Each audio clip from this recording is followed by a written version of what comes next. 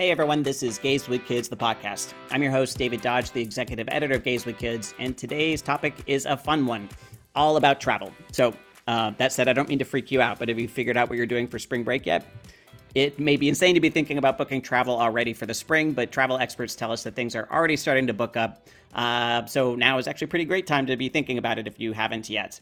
But where to go? Let's face it, figuring out destinations that are both queer and kid-friendly can be a little bit more challenging for our families than others. Finding a place that is either queer or kid-friendly is never that hard. We might feel nice and welcomed at an Atlantis cruise, let's say, but not so much in the way of things for kids to do.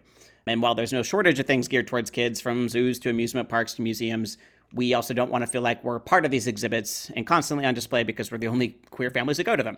So that's why today we're going to be speaking with two travel experts who are here to save the day with some tips, advice, and more for gay dads and their kids looking to plan their next great getaway, and safely, because obviously COVID's still here and an ongoing concern. First, we'll be speaking with Denise Ambrusco Maeda, who's the founder of Travel Brilliant, an LGBTQ inclusive travel agency and our GWK travel expert. She has some great travel tips and ideas. I might as well just blow the surprise now and let you know that we are thrilled to be working with Denise on a travel package for gay dads and their families for Spring Break 2022 at Universal Studios in Orlando. So definitely stay tuned for details on that. What better way to spend spring break than with a bunch of other gay dads and their kids? Denise will also have some other great travel tips and advice for gay dads and their kids looking to plan their next vacation. Then we'll be speaking with Rob Taylor, who's one half of the duo behind Two Travel Dads. These guys run a website, podcast, and popular social media accounts by the same name. And Rob's also the author of two books, The Road Trip Survival Guide and The Ultimate Travel Journal for Kids.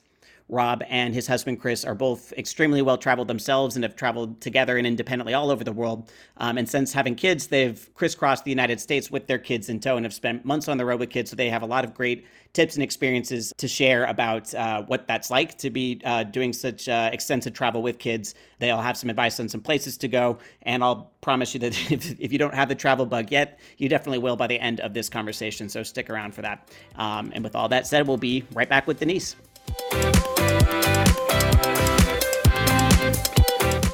Welcome to the podcast, Denise. It's great to have you. Thank you so much. I'm happy to be here. Awesome. Cool. So travel, it's a big part of my life. And a lot of what I write about actually is also travel related. When I'm not writing about gay dads, I'm writing about travel. Right. But I hate planning, all the logistics, all of that. It is time consuming. It's definitely a first world problem, but it's still a problem if, and it distracts from other things you could be doing with your life. So I'm wondering why is there kind of this rebirth of the industry generally, and then why kind of within the LGBT space? The landscape of travel is changing. Years ago, the only kind of LGBTQ focused trips were really sort of like party cruises and things like that.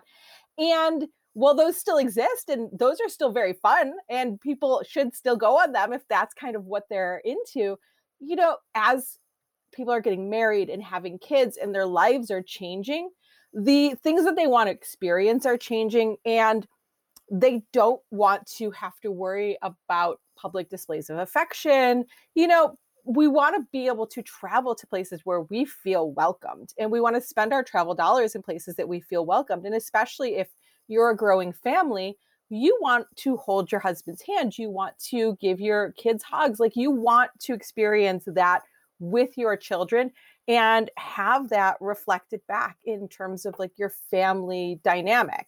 So for those listening that haven't heard yet, we recently launched a whole team of experts that are going to help gay dads on everything from how to navigate your finances to legal considerations to travel to ways to be creative with your kids. And we're working very closely with a team of experts that we have personally reached out to and vetted, and we're very excited to be working with. And Denise is going to be shoring up our travel content. And so one of our first pieces of content that we have up there with Denise is a video about traveling with trans children. And I thought that actually you kind of hit the nail on a lot of the reasons why it's important to be thinking through, or just how much more complicated it can be for LGBTQ people and kids to be traveling, especially abroad. In which you were talking about how screening can be different for at different airports around the world, and you might not be thinking about that. So ways to just be a little bit prepared. So I'm wondering, can you just give people a little taste of? I mean, everyone should go to gayswithkids.com and watch the video because it's incredibly helpful. But if you could give people a little taste of those kinds of considerations that people maybe aren't thinking about before they go travel. Yes. So the video really does focus on a lot of the steps that you can take domestically to make sure that you're prepared at the airport. And I'm not going to go through all of those tips, but the biggest one is always to just be prepared.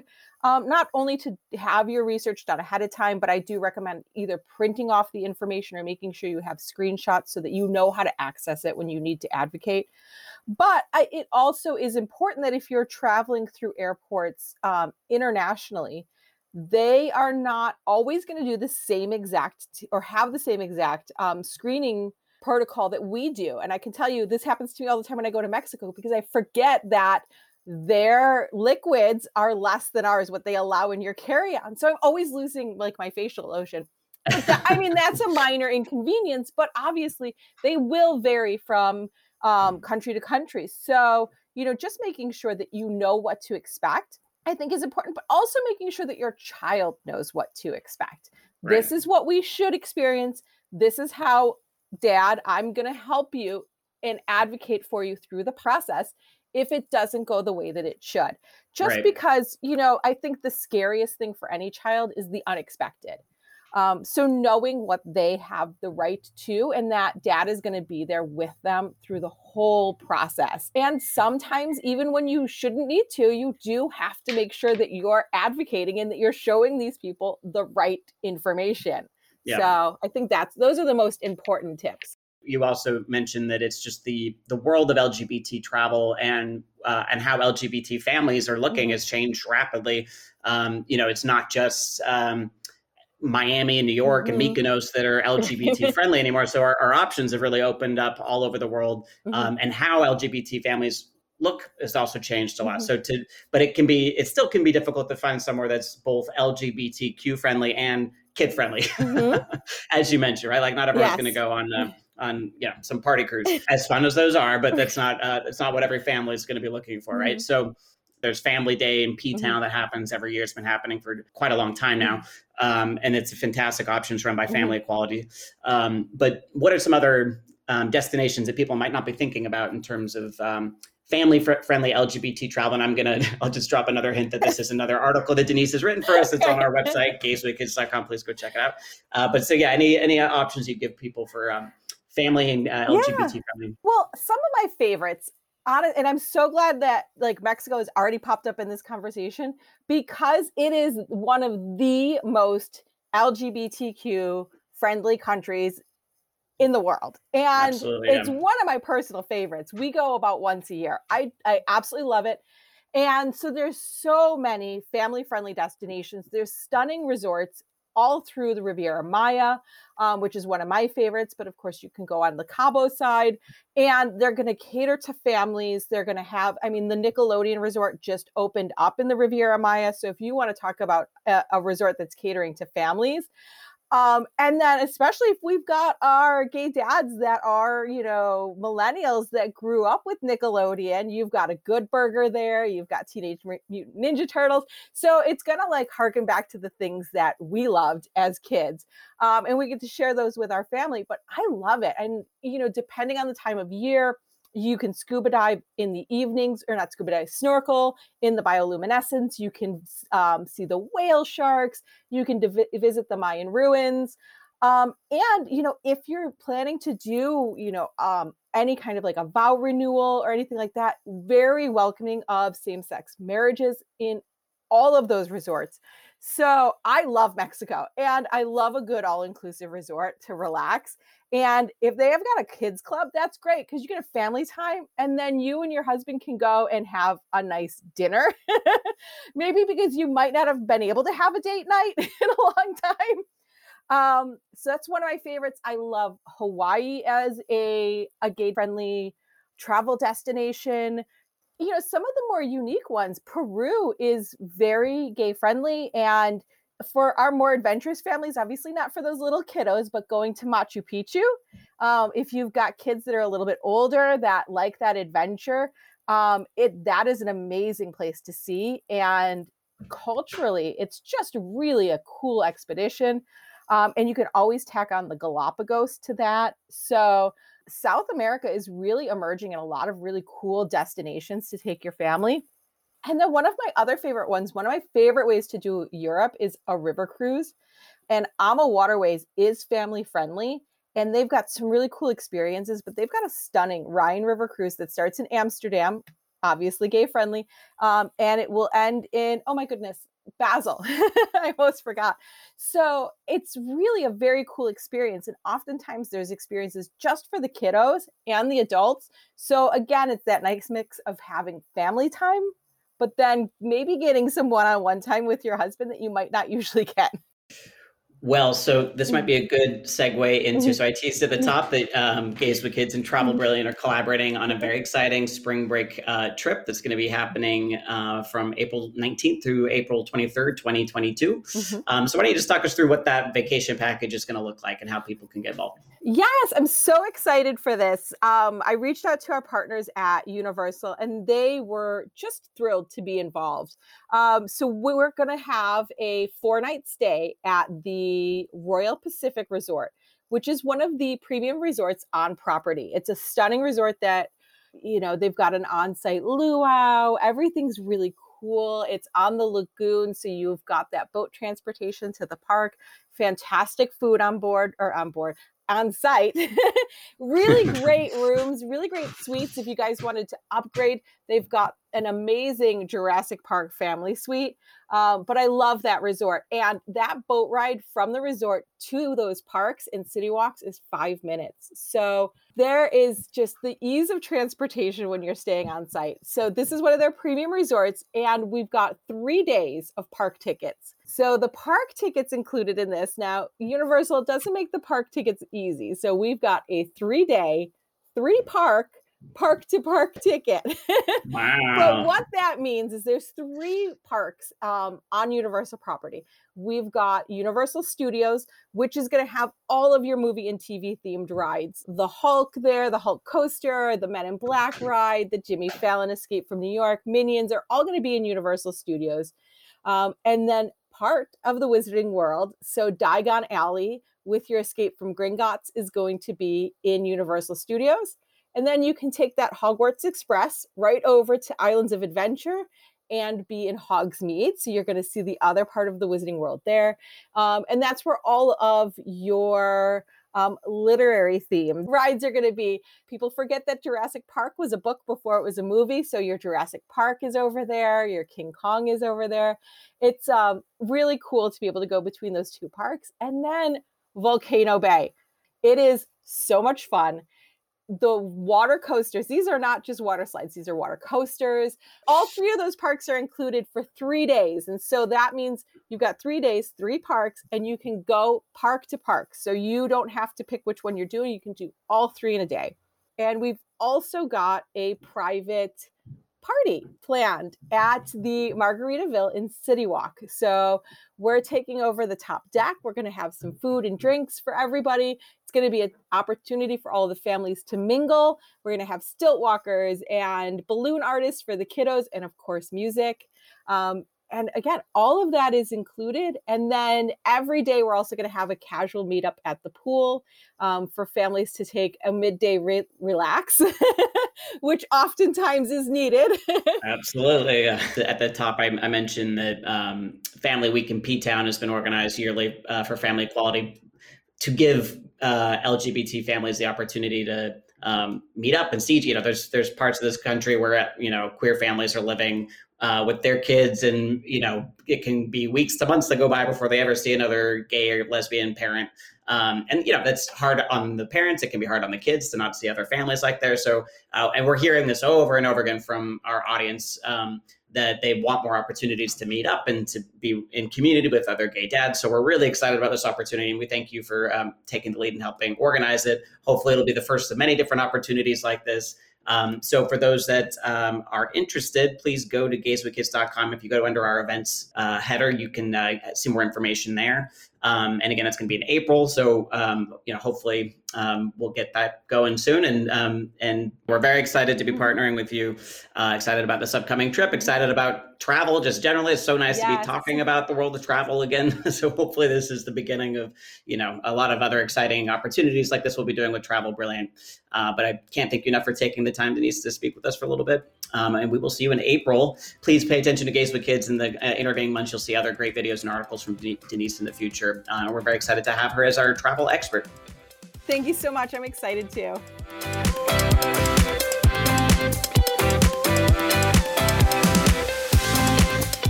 Welcome to the podcast, Rob Taylor, aka one half of Two Travel Dads. How you doing today? Doing okay. How are you? I'm great. So you build yourself as the first LGBTQ family travel blog. So when did you get started in doing this? We've been around for 7 years now. So it's funny how things have changed from when we first started to now. It's a different world, both in terms of like blogging and travel and Absolutely, just the sheer number of two dad and two mom and just all the entire spectrum of LGBTQ families that there are now. It's oh my God, yeah, different world today than yesterday. Totally true. You cannot look at TikTok or Instagram or anything without seeing, getting that travel envy of these gay dads traveling all over the world. But so what was your impetus to start it 7 years ago? Well, our second son was born. And so with that, I went on leave from work and really quickly was like, oh my gosh, all I do is, change diapers, make formula. This is fun. And it was, basically I had this gap in my life because I had, been a part of the workforce and been creating things and doing all this stuff on my own for so long. And then just putting all of that on pause once there was two kids, because one kid is actually pretty easy to manage. Two kids is a totally different ballgame. Yeah. And it was just kind of the natural thing to go ahead and actually, use my English degree to write something. And at the time, there wasn't another travel blog that was specifically for LGBTQ families. So this was just having that second child was the perfect segue into starting that and getting to share our story. And I think that from then to today, how we view traveling as gay dads has changed a lot. I'm sure everyone listening is very eager to hear all about your travels and what it's like to travel with kids, what it's like to be a queer family traveling with kids. But because this is Gays with Kids and we like to do, backgrounds on how people became dads and their journey to fatherhood. And so let's start there, actually. Could you talk a little bit about how you and Chris met and at what point you decided to pursue fatherhood? So, we've been together for 16 plus years. So we met at a friend's birthday party years and years ago, and it was awkward and hilarious. And then we just started dating, and then we moved in together. We moved to California. We moved back to Seattle. There's lots and lots of stories in between. But then after, what year was it? I think it was probably 2009, 2010. Actually, one of our friends approached us asking us if we were interested in being dads, and we had never ever even once talked about it. No. So it was kind of one of those things where those really awkward questions that put you on the spot, and you kind of have to look around to see if somebody else is going to corroborate your are you guys on the same page? We had to kind of press pause on that whole conversation and actually talk about it for the first time, and we were like, okay, yeah, if this is an option for us, we can do it, because going back, what is that? That's like almost 12 years ago is when we first started. It wasn't an extremely public thing or a common thing for gay families to form. Of course, there are two dad, two mom couples that have been around for forever and have full-grown adult children who have their own kids and all that stuff now. But it wasn't a very visible thing. So to us, it wasn't ever something that was really present in the forefront of our minds, that it was an option. So when this opportunity was presented, we were really taken aback and had to take stock of what we actually wanted out of life, So, it worked out great that one of our friends, it was her cousin who actually wanted to be a surrogate. So that's how we became dads, was through surrogacy. And it was really amazing getting to build that relationship with her before we became parents. So we built that relationship not just as like either co-parents or the birth mom who's giving away a baby to the new dads or something like that, but we built our relationships as friends. And then when our first son was born, Oliver, we became even better friends, and we really had to learn not just how to be parents, but how to like kind of change our relationships with people, including one of our best friends who, was our surrogate, and just navigate what it was like to become parents and to continue on with life. And it was, it was really an interesting and unique journey that we went on. I'm sure there's other people who have been on something very similar, but it was very interesting. And then when Elliot, our second son, when it was time for him to be born, we were kind of waiting for the boy's birth mom to, be ready. And, we're not pushing the subject because that's a big thing. But we were waiting for her daughter to be okay with, her going through that again. And she's like, hey, yeah, go have another baby. So we went through the process again and had Elliot. And gosh, that was now 8 years ago or so. And here we are. It's been amazing. No, that's great. And when it's funny because you kind of hit the nail on like kind of our whole purpose for founding Gays with Kids 7 years ago was exactly what you're saying, is there's so many LGBTQ people, and I think queer men probably in particular, that don't think of fatherhood as something that was ever available to them, especially back then when you were, like you're saying, it just isn't something that is part of our normal day-to-day creation stories when we're in relationships or even pursuing this sort of thing on your own. So we've founded Gays with Kids to try to shove positive portrayals of LGBTQ parents in people's faces, to both help normalize it in the eyes of other people and also inspire those that had never maybe really thought about it for themselves to do that. So, and I know that this is a big part of what you're hoping to do too through your travels, is to you say on your website it's part of your goal is to normalize the idea of queer families in the places that you're traveling to. Well, before we jump into that, why don't you just talk a little bit about how you made the transition from a dad of 2 kids working at home to starting to make travel a bigger part of your life? Was it always a big part of your life before you started to have children? Yeah, so it's always been something that we have done. It's easy to say this out loud, but there's no reason that life has to change drastically when you have kids. We see a lot of people have a kid and then all of a sudden shut down, and they stop traveling, they stop hanging out with friends. They all of a sudden are these completely different people, which, parenting totally does change you, but it doesn't have to be that you cut out all the things that you enjoy in life. So becoming parents, we just did what we always do, go traveling with kids in tow.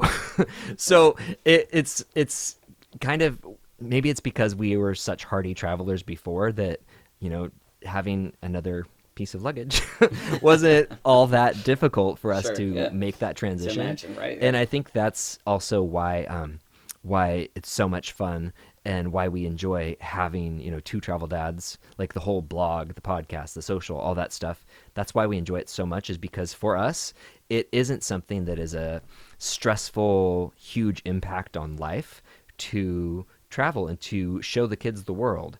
So I think that's what we aim for with every new piece of content we create, and every new story that we share, is just to encourage people to see beyond the stressfulness of, oh my gosh, I've got to book things for my whole family, and what's it going to be like when we get there? Are the kids going to like adjust to a different time zone? All this stuff that could easily stress somebody out. Our goal is to show people that it doesn't have to be stressful. You can do it just like, kids are resilient, just trying to show that side of parenting, that kids are resilient and kids do learn things, and you can have a different sort of fun than you might be used to, but you can still completely enjoy the life experiences that you had before you were a parent as a parent. And now you have new people to share it with, which is even more exciting.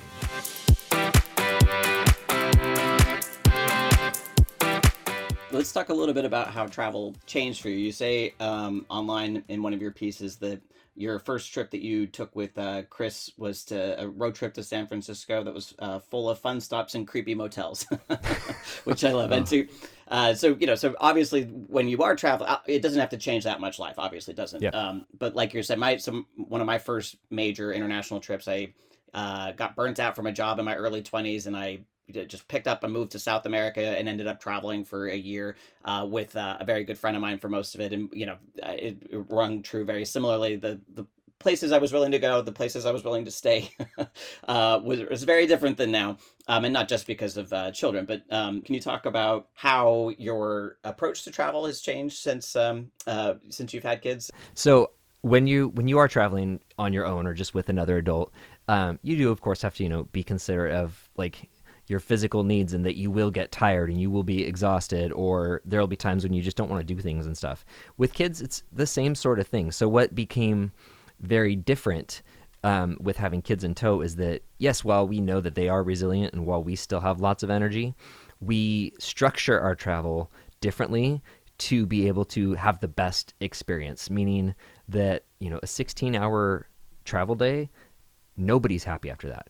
And when you've got two kids that you also are having to consider and having to factor in, where is their breaking point and things like that, it really does change how you actually plan vacations and plan day trips and things like that. You do, of course, when kids are younger, take into account things like, nap time and, wanting to be home and not wanting your child to be stuck in a car seat all day long, things like that. And now as the kids have gotten older, we're more considerate of, are they going to be able to get sleep on the plane? When we get there, are they going to have jet lag and be really cranky for 3 days of, a vacation or 3 days of a work trip? Like, how is it actually going to, how is the duration of our travel days and the roughness of travel, how is that going to impact them? Because, if the kids aren't having fun, nobody's having fun. Just to be honest, we still do things that we enjoy, but we try to incorporate the things that we know will either keep them entertained or inspired. And that's the other thing that's really changed. We, not just that travel duration each day, but what it is that we're doing to keep them happy on the road. Believe me, if they could just do tablets all day, they'd be happy on the road, but that's not how we operate. Right, yeah. So that's why it does take more planning and consideration of what is going to keep the kids engaging with us and pleasant while we're on the road. Right. Does that make sense? Absolutely. Kind of on a related note, so you talk about the process of educating your kid, because obviously, you're. How much of the year would you say that you're traveling? You can answer that pre and post pandemic. Pre-COVID, we would be on the road 2 to sometimes 3 weeks per month, Oh. between both Chris's primary job and then what we do with the blog. Because the blog is, it's a full-time plus job. So pre-pandemic, we would be gone constantly, and we were filming a web series with Best Western Hotels. Right. We were doing our own projects. Then COVID hit, and we stayed home for a year and a half. So now that it has picked up, it's interesting. Actually, the month of September, we were only home one weekend. Wow. So Okay, so it's getting back. Yeah. yeah, it's kind of getting back into the swing of things, but now we're trying to find a much more sustainable balance than we had previously. So Interesting. when the Okay. kids were younger and school was not as integral to their everyday life, they were great being gone and traveling and seeing new things and missing school and not being around friends. Right, Now as they're right. getting older, that's very different. No, of course, They of course. care much more about that. And while we still do an awesome job, I'm going to toot our own horn here, we do an awesome job of educating them when we're on the road because the things we do are really historical or science oriented. So they're getting a different sort of education while we're traveling. But what they now miss, we're still filling the learning gap, but they're missing that social side that when they were younger, they didn't know that existed really. So that's something that's really changed, and we're trying to find a much better balance with our travel schedule because they don't want to miss out on the time with their friends. They don't want to miss out on their friends' birthday parties and things like Of that, even course. though, right now, let's be honest, nobody's having birthday parties. So that is kind of interesting. So this kind of forced period of time where you had to stay home and kind of disrupt your kind of normal travel schedule with them.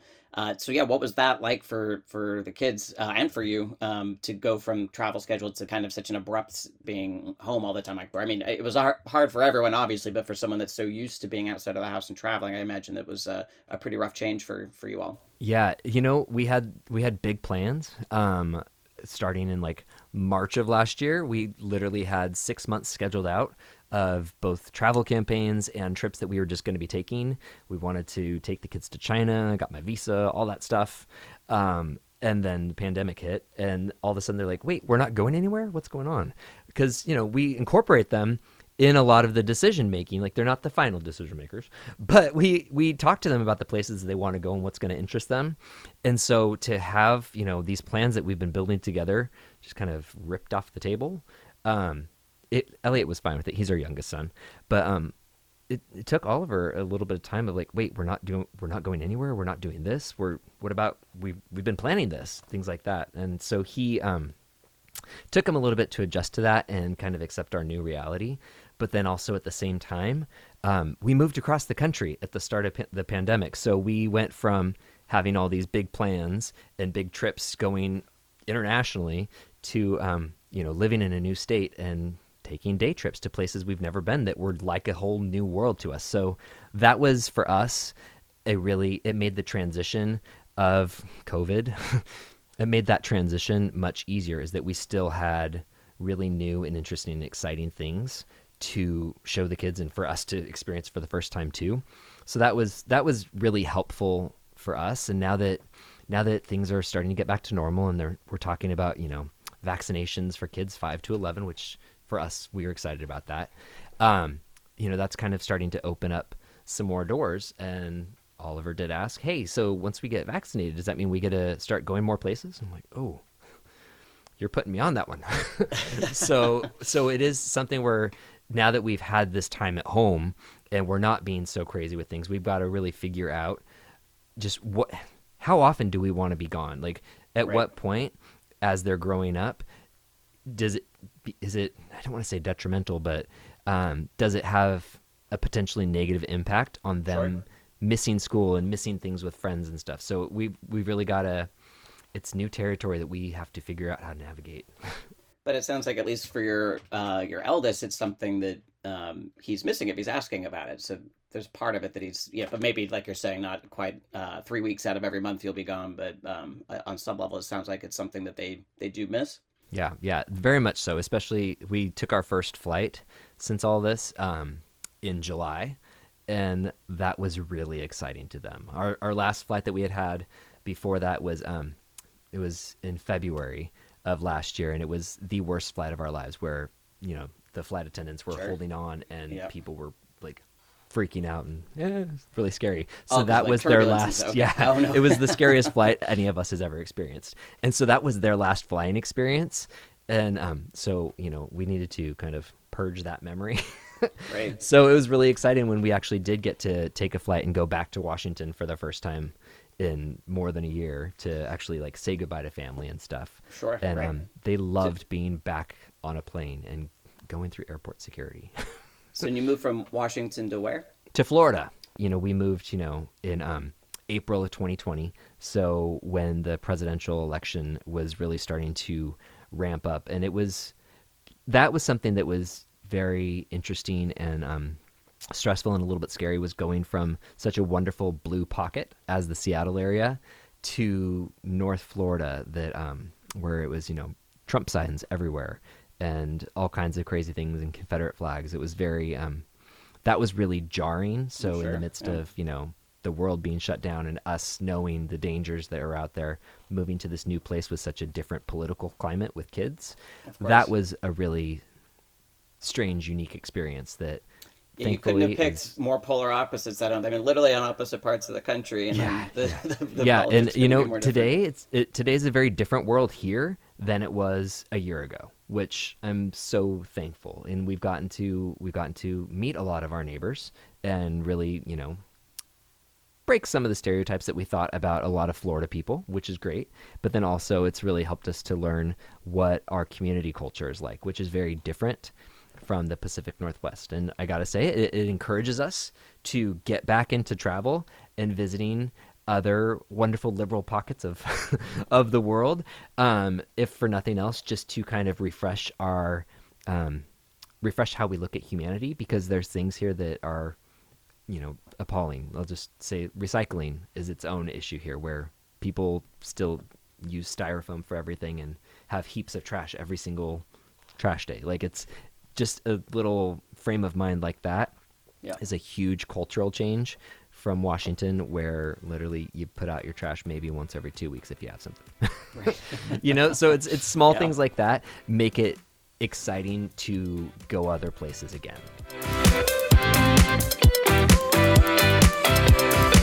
People would assume that you're homeschooling children while you're traveling and take them out of school, but you call it world schooling, which I really like. So can you talk a little bit about what world schooling is and how you implement it within your kids' day to day while they're traveling? Yeah, so and world schooling is going to be very different for everybody. So when we first started the blog, I was, the kids were both still very small and nobody was in school. And then we just transitioned into homeschooling, for kindergarten and first grade. And then we started going to public school, and now we're here. For us, world schooling became this hybridized version of public school and vacation learning adventures, kind of like that. So, there's other people who, we've got lots of other friends who do world schooling, and they choose to have fully online curriculums that they actually are enrolled in, where they've actually got online teachers and such. And for us, that doesn't exactly work, because we want to make sure that we still have really good in-person interactions for the kids.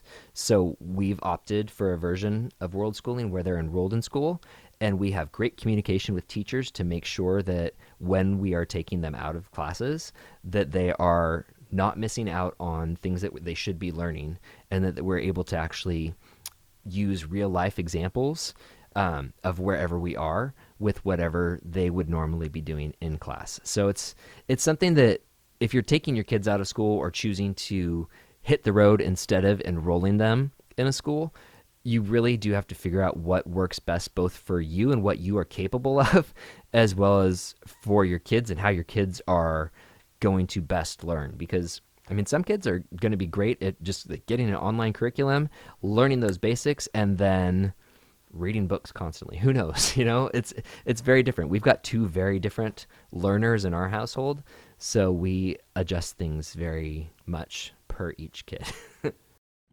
Absolutely. And I think like you write about on your blog, it's so clear that just through experiencing the world, kids are going to pick up and learn, like you're saying, a different language, maybe a different currency, different measuring system. It's just through interacting with the world and traveling, it can be, and the same goes for local travel, like you're saying, just the difference culturally between Seattle and Florida.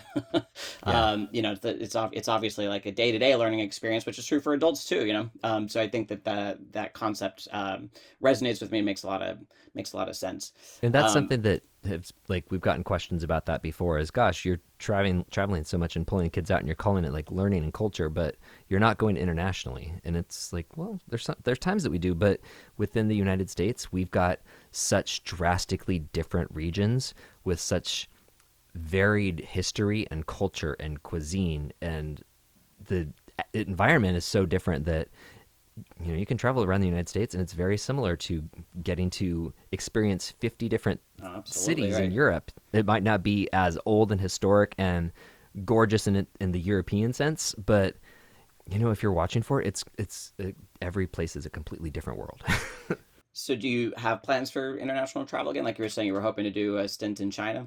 Yeah, once everything is back open again, and I know that the world is really reopening, we do plan on, taking the kids to Europe, because, Europe is amazing, and Oliver really wants to go to France. So we love France, and that's an easy trip, and it's easy to navigate.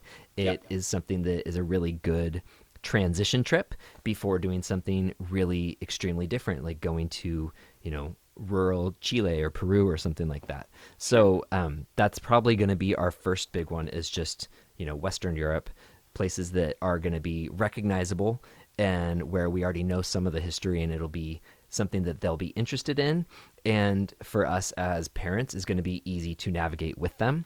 And then once things are really truly good to go everywhere, we're going to work on getting them to China. Chris and I have both spent a lot of time in China, and we love it, and we think it's a really special place that we really want to share with them. And that's what I'm most excited about, is taking them there. Oh, amazing.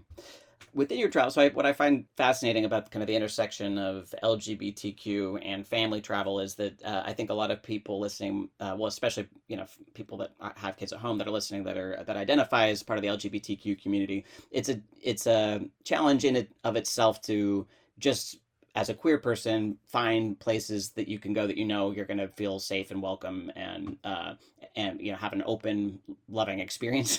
And the same is true for family travel. So, but when you're intersecting, it seems like the world of options for places that are both LGBTQ and family friendly are small. But I don't think that that's actually the case, and I'm sure through your travels you found it to be not true. But I'm wondering if there's a location or two that you can mention that has surprised you at kind of the offerings it's been able to give you and your family as two dads with kids trying to show your kids the world. Yeah. Well, so within the United States, it's we freely travel wherever we want to, because we don't have any laws that actually can imprison us or do anything like that. So within the United States, we go wherever we want, and the only places where it's been truly awkward are like, I talked about this in many different blog posts, like rural Oregon and some of the smaller towns here in Florida and in the South. But even like today versus when I first started writing about all this, 7 years ago, it's a completely different world. And we have not been somewhere where we have been made to feel unwelcome intentionally in years, which is really amazing. So I think that's a huge growth that we've noticed within the United States, is that when it used to be something where we would be genuinely uncomfortable, we don't necessarily face that anymore. Like, it's still something where we personally struggle. We're not public hand holders.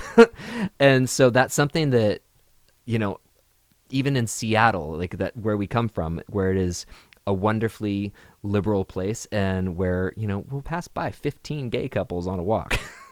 We still, it's just not something we do. So like here, when it is something where we start to kind of walk a little close, then we do kind of just feel that discomfort.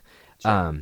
And I think that that's just something that's ingrained in us, that is part of our own growth that we have to work on. But within the US, we feel totally free with it. It's when we talk to other friends who have taken their families internationally, they as well as us are very thoughtful about where they choose to go. And that for us, we don't plan or even talk about planning trips to places that have laws that will either separate us going through customs, or where if we, give each other a kiss in public, where somebody could choose to report something and put us into either trouble or danger. And that's something that a lot of people say, but you still need to go to those places. That, that visibility is what's going to make a difference. And that may be true, but that's not something where we're willing to put our family and our kids in any sort of risk to do that at this time. If somebody else wants to do that, that's their choice, but we're not going to be visiting places that have not just discriminatory laws, but laws that could put our family in any form of jeopardy because of who our family is. So that's where we're really cautious with it. So as far as internationally, we go to Mexico and Canada whenever we can, because it's easy. We know the countries, and we know how comfortable we are, and we know what we can do and where our protections are. So as the world reopens and we start to explore further, we might have a lot of different information. But as of right now, that's where we are, because that's what we've done. And yeah, it's I wish I had more excellent recommendations. We've visited other countries without the kids since they've been born and had a great time. We love Croatia. Croatia is my favorite. But ask us in a year once we hit the road again and start getting more passport stamps. Then I will have some more info. Right about now is when, at least dads that are a little bit more with it than I am, or others, that are a little bit lazier about this kind of planning, maybe people aren't going to hit the road quite as much as you are, but maybe they're inspired to, get in their car and take a road trip for spring break, or maybe plan something for this upcoming summer when, it's hard to predict even a month down the road at this point. But where's somewhere that you would say is kind of like off of like the regular, like Disneyland, Disney World kind of obvious choices of where we know we can go, or even just like, Miami? Is there somewhere that jumps to mind that would be kind of a unique experience for kids and dads? Yeah, we go for hiking whenever we can. So with that, of course, national parks are going to be the spot that's the easy go-to. They've got great services. It's because they are such a bastion of conservation. It's, you've got lots of learned people and you could feel really welcome. But beyond national parks, there's so many wonderful places. Like Colorado is really, really fun to explore. And we actually just came back from Breckenridge. That elevation will get you. But yeah, I mean, places that have lots of easy outdoor activities that are not necessarily cities are amazing. We've done a lot of exploring in Utah, Florida, even though people think the worst of Florida, and there's issues. But Florida has so much incredible nature beyond Disney World that I would, without a hesitation, encourage anybody to come and explore like the rural Southeast, where we've got caves and springs and wildlife unlike anywhere else in the country. It's just my favorite. It's gorgeous. And that's the cool thing about Florida, is you can actually combine a trip to Disney World with like an actual, like, exploring the Everglades or something. Very like nature oriented down there. I'm glad you mentioned Utah, because that's where I'm from. I was waiting for you to say it. So Utah is really, it's another one of those places that's kind of surprising, just because if you know the history of Utah and the population and having such a big Mormon influence, you'd think that maybe it wouldn't be a super welcoming place, or that it might be kind of one of those things where people are welcoming on one face and then you walk away and you're uncomfortable. But right. We've never had an experience like that in Utah. And so, gosh, getting like everything that is between the national and state parks, we've gotten to explore so much, and it's amazing, especially down around Zion and Snow Canyon. That is such a gem of a place, and it's so easy to get to that it makes for a really easy trip. It is. It's a gorgeous state. I didn't know what I had growing up there. It was, just in my backyard. So I kind of grew up exploring it without ever realizing. But the one place that, it was so easy to get to the national parks from living in Salt Lake. But the one place that's kind of seared in my memory is the trip that I took that I was like, oh, this is actually very special and unique and different, is Yellowstone. Because it really, as for a kid, it looks like you're on Mars, It's such like a crazy place, with the geysers and the mud pots and everything. So that's one option as well. Yeah, we've been to Yellowstone as a family 4 times. Oh, yeah, Yellowstone is my favorite place. I've been there 13 times. I was just there last month. It's pretty incredible. Yeah, it's the most incredible place, and it meets all the hype that you hear about it, and there are a lot of people depending on when you're there, but it's worth navigating and being patient, because it is such a special place, especially with kids. Yeah. The abundance of wildlife and bizarre nature science. Right. Just yeah, incredible. It really is. It's very otherworldly. And for dads that have never been to, it will be just as impressive, I think. And I think that's maybe the interesting thing about the national parks and why they could make such a great place for queer family travel is that you mentioned Utah. You hear of it it is a very deeply conservative state. It's a very religious state. The Mormon Church and its history with subjugating the LGBTQ community, fighting against marriage equality, all that stuff. So, so you could think you would go there and have a really negative experience. Salt Lake City itself is such a surprisingly liberal place. We've had gay mayors before. It's a lovely place to visit, especially if you're a skier. But the parks in the south, like you'll drive through some towns that, like you're saying, like in rural Oregon, very similar to rural Utah. You might get some stairs here and there, but the parks themselves are so overrun with tourists from all over the world that are, worldly and don't, I don't think that it's as typical to have a negative experience in the national park. So I do think that they make for a really great option for family travel. So yeah, Utah's just not a great place to go for beer tourism. That's getting better. It's getting better. But I can't. No, you're right. I cannot, especially from you coming from Oregon. I cannot argue with that. So you are also an author of 2 books surrounding travel and family travel. You also have a podcast. I'm jealous of your setup there. I was telling Rob listeners that I'm like literally in a closet right now because my neighbor is renovating next door. So I'm very jealous of Rob's very professional looking setup. So I'm going to have to emulate that in future seasons. But can you talk a little bit about just other stuff that you've been working on around travel and where people can hear your podcast, find your books, all that stuff? Yeah, so twotraveldads.com is the main blog. That's where we've got everything. It's the hub for all things we do. We whenever we have a new podcast episode, we also create a blog article that actually goes through it all to, give you the links to everything that you need and actually get like actionable info for the visual people. Because truth be told, even though we have a podcast, I cannot listen to a podcast for the life of me. So when everybody's like, "Oh, there's such great info," I'm always like, "Oh, I need really detailed show notes." So that's one of the things that we're really we love to do, and we're really careful about, is giving really good show notes. So if you ever want a podcast that also has like the complete visual guide to go with it, then you can find that on our site. But then also, I've written 2 books. So I've done the Ultimate Travel Journal for Kids, which is really cool. And everything in it, I tested out on my kids before it went to the publisher. So, that's been really fun. We've sold, I think like 30,000 something copies of it, which is cool. Never thought that would happen. Congrats. And then this year, the Road Trip Survival Guide came out. So Simon & Schuster kind of took a chance on me with that. And it's done really well too. And Samantha Brown wrote the foreword for that. And that's just all about how to actually plan and execute a successful road trip. Everything from safety to planning out your daily schedule to, I think there's 27 different road trip itineraries for the U.S., Canada, and Mexico in it. So it was a really amazing project that I was so excited to have somebody else support. Sure, yeah. So now I'm just drafting up my next book, which hopefully is going to be the Road Trip Survival Guide Part 2. Oh, amazing. So that's great. We'll see. Cool. Fingers crossed. Congrats on all of that.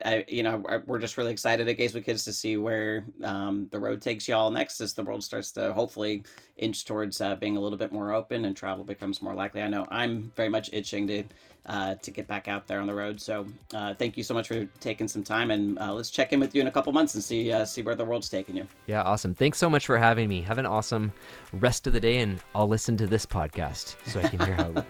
Yeah, at least listen to our podcast. Thank you.